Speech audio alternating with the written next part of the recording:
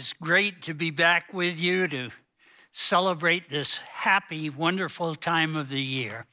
And I'm just glad I can be here.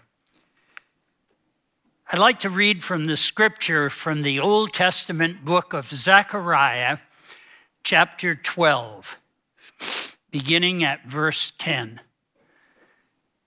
And I will pour out on the house of David and the inhabitants of Jerusalem a spirit of grace and supplication. They will look on me, the one they have pierced, and they will mourn for him as one mourns for an only child, and grieve bitterly for him as one grieves for a firstborn son. On that day, the weeping in Jerusalem will be great, like the weeping of Hadad Rimmon in the plain of Megiddo. The land will mourn, each clan by itself. But on that day, a fountain will be opened to the house of David and the inhabitants of Jerusalem, to cleanse them from sin and impurity. And this is the word of the Lord. I am fascinated by beautiful fountains. There's the fountain of Trevi in Rome, the Eagle and the Gallion fountain in the Vatican, and I've seen many, many other beautiful fountains, and I always just stop and admire them. And in this passage of scripture that I have just read, Zechariah, quoting God, talks about a fountain. On that day, a fountain will be opened to the house of David and the inhabitants of Jerusalem, to cleanse them from sin and impurity. Before I actually talk about the verse, let me give you just a little bit of background so that we can appreciate it a little bit more. Zechariah was a prophet who came back with a group of people from 70 years of captivity in Babylon. And their main purpose was to rebuild the temple that had been destroyed 70 years before. It was great to be back, but they still had a great deal of sorrow. Zechariah, who was a contemporary of Zechariah, I said that one wrong. Haggai, who was a contemporary of Zechariah, said about the people as they were laying the foundation for the new temple, he said to them, "Who of you is left who saw this house in its former glory? How does it look to you now?" And it was smaller, and it wasn't going to be as beautiful. And the people, even though they were home, even though they were back in their own land, they were not happy. And you know, I think I see a parallel to this in our own country. I remember vividly during World War II that in America we were thinking, if we can just end this war, we'll be happy. And the war ended, and the Cold War came. And we said, if we can only end this war, we can be happy. And that ended, and other things came, depressions and setbacks financially. And it seemed like we never really became happy and content the way we wanted to be. And this was what was happening to Israel. But God had a message for them. And let me read what he had to say. from Zechariah chapter 1. The Lord was very angry with your forefathers. Therefore tell the people, this is what the Lord Almighty says. Return to me, declares the Lord Almighty, and I will return to you, says the Lord Almighty. Do not be like your forefathers, to whom the earlier prophets proclaimed, this is what the Lord Almighty says. Turn from your evil ways and your evil practices. But they would not listen or pay attention, says the Lord. Where are your forefathers now? And the prophets, do they live forever? But did not my words and my decrees, which I commanded my servants, the prophets, overtake your forefathers? And then they repented and said, the Lord Almighty has done this to us. What our ways deserve, just as he determined to do. The basic problem of the people of Israel at that point in history, and I believe of our own nation in our day, was the problem of sin. And in the prophecy, God said, just repent, return to me. I can change everything for you. But the people were very slow to hear that. And so out of the discouragement, out of the pain, Zechariah speaks about a fountain. On that day, a fountain will be opened to the house of David and the inhabitants of Jerusalem to cleanse them from sin and impurity. And I think that from that, there are certain lessons that we can learn in our day in order to deal with disappointment and heartache. The first lesson is this: we desperately need a cleansing from sin.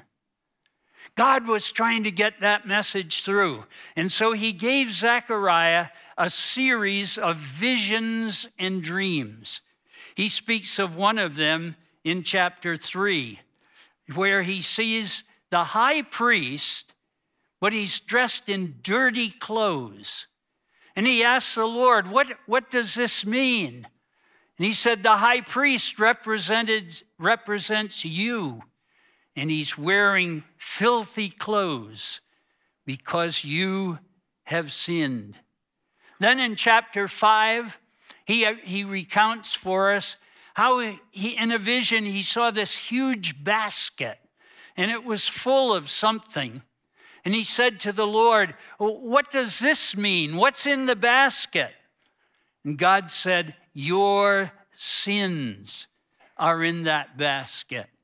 And then God kept speaking, but the people kept ignoring him.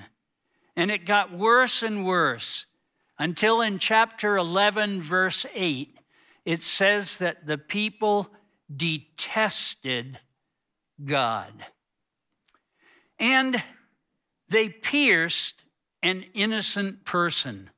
And that brings us back to chapter 12. And it says, they will look on me, the one they have pierced, and they will mourn for him as one mourns for an only child, and grieve bitterly for him as one grieves for a firstborn son. But God will give a spirit of grace.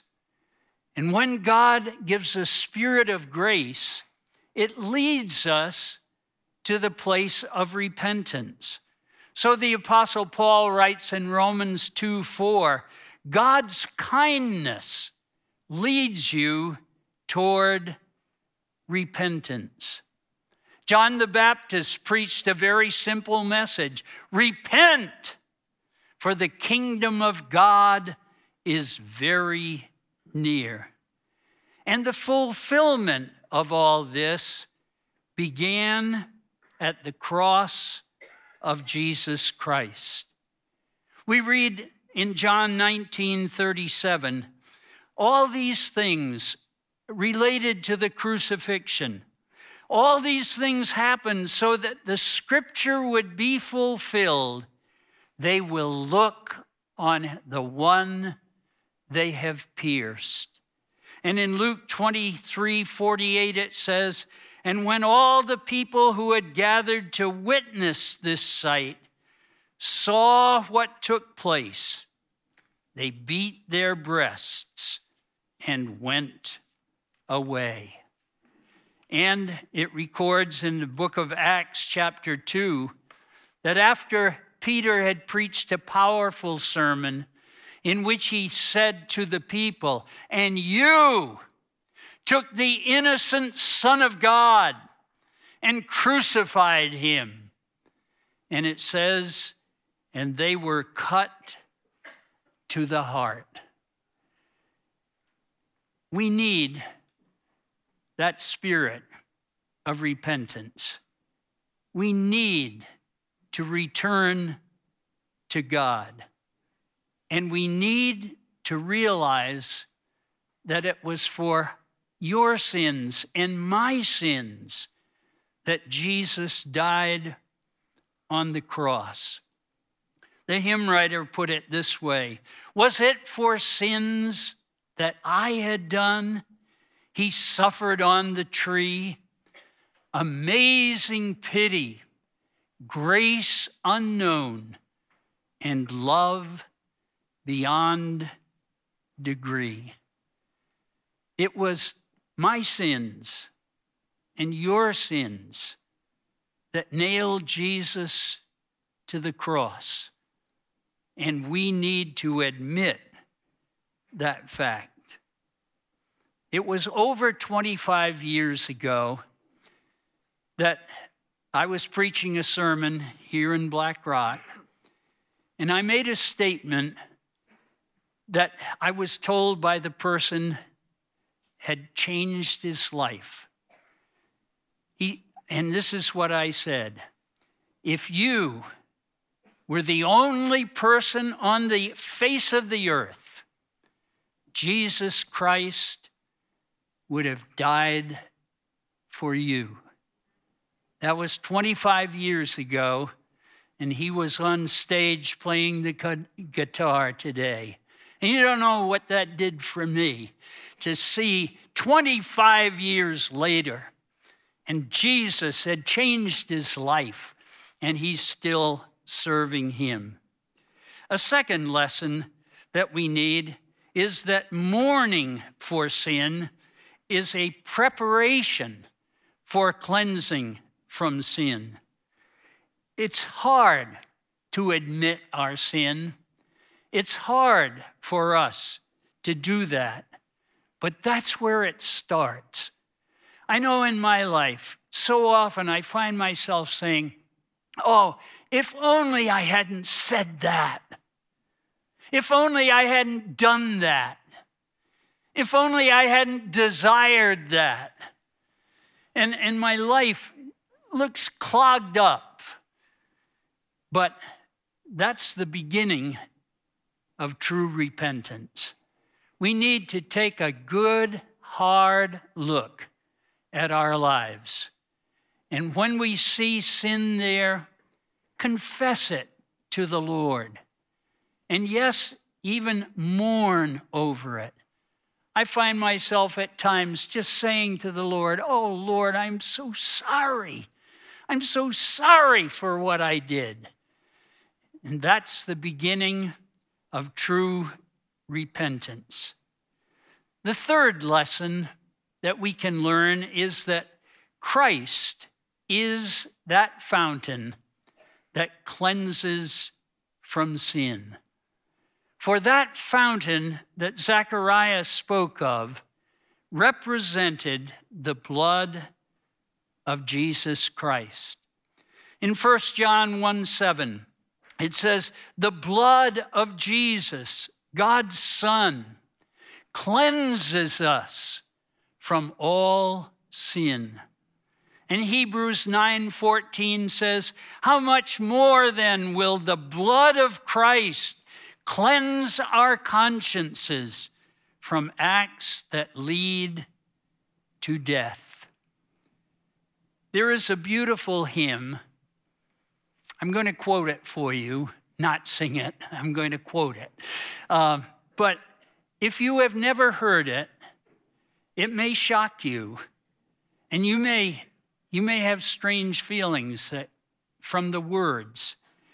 But if you've ever been there, if you've ever experienced it, you will find that these words are something that we come to love and cherish.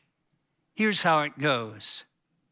There is a fountain filled with blood, drawn from Emmanuel's veins, and sinners plunge beneath that flood, and they lose all their guilty stains. The dying thief rejoiced to see that fountain in his day, and there may I, though vile as he, wash all my sins away. Since by faith I saw the stream thy flowing wounds supply, redeeming love has been my theme and will be till I die. And another hymn writer put it this way, plenteous grace with thee is found, grace to cover all my sin. Let the healing streams abound, make and keep me pure within. Thou of life, the fountain art, freely let me take of thee. Spring thou up within my heart, rise to all eternity. The cross of Jesus Christ is the place where every saint has a past and every sinner has a future. And he invites us to come to that fountain. And that's the final lesson. We must choose to come to the fountain. Jesus himself said in John chapter 7, if a man is thirsty, let him come to me and drink. Whoever believes in me, as the scripture says, streams of living water will flow within him. And in Jeremiah, God himself speaks, and he says, my people have committed two evils. They have forsaken me, the fountain of living waters, and have hewed out for themselves cisterns, broken cisterns that can hold no water. What a stupid choice to choose a dead, green-covered, smelly cistern when you could drink living water from the fountain of life. But the choice is up to us. I heard the voice of Jesus say, behold, I freely give the living water. Thirsty one, stoop down and drink and live. I came to Jesus and I drank of that life-giving stream. My thirst was quenched, my soul revived, and now I live in him. About 4 weeks ago, something happened in my life that was very different. We had just had a vicious nor'easter the night before. Trees were down, electric wires were down. I lost my electricity for 24 hours. My phone was dead. My cell phone was dead. And I was kind of isolated, alone in my house. In the meantime, something was happening that I wasn't aware of. A rumor had started that I had died. And so people were calling my house to see if they could find out anything. And of course, the phone didn't even ring and nobody was there. And so that just fed the rumor even more. And I didn't know anything about it. Well, several hours later, my granddaughter drove in the driveway and I saw her. I was looking out the window and she got out of her car and she ran up to my house. And I thought, she doesn't usually do that. I wonder what's up.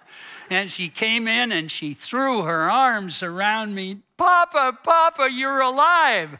And I said, of course I am. And all I could think of was the famous statement, the reports and rumors of my death have been grossly overstated. And I quoted that quite a few times.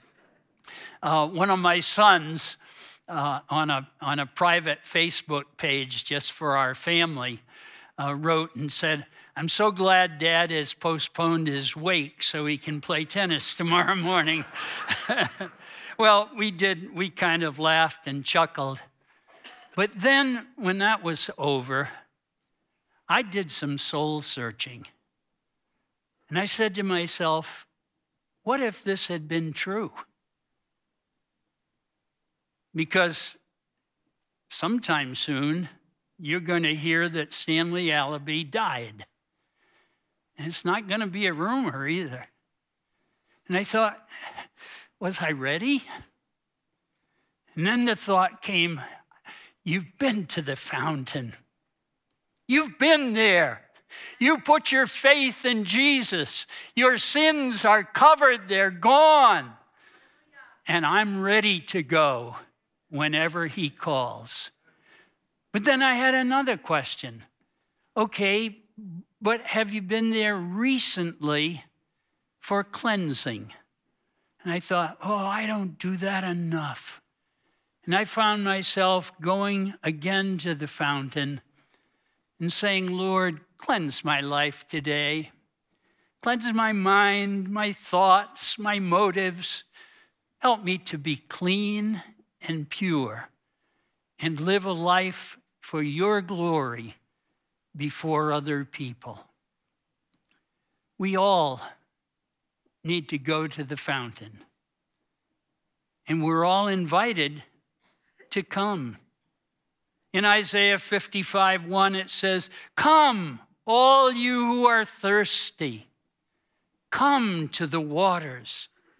And in Revelation 21:6, it says, to him who is thirsty, I will give to drink without cost from the fountain of the water of life. I urge you today, take this fountain seriously. See that it was talking about the cross of Jesus and what he did. Confess your sins. Commit your life to him and drink from the living waters. We want to thank you for watching and listening to our sermons online, and we hope that you will be inspired to live more like Jesus through these. Please check out blackrock.org for more information about our church. Know that you can subscribe to our podcast on iTunes, and also know that you can give to BlackRock and to our ministry through PushPay, through our mobile app, and on our website. Your donations and your support of our ministry allows us to have these videos online and for us to impact our community.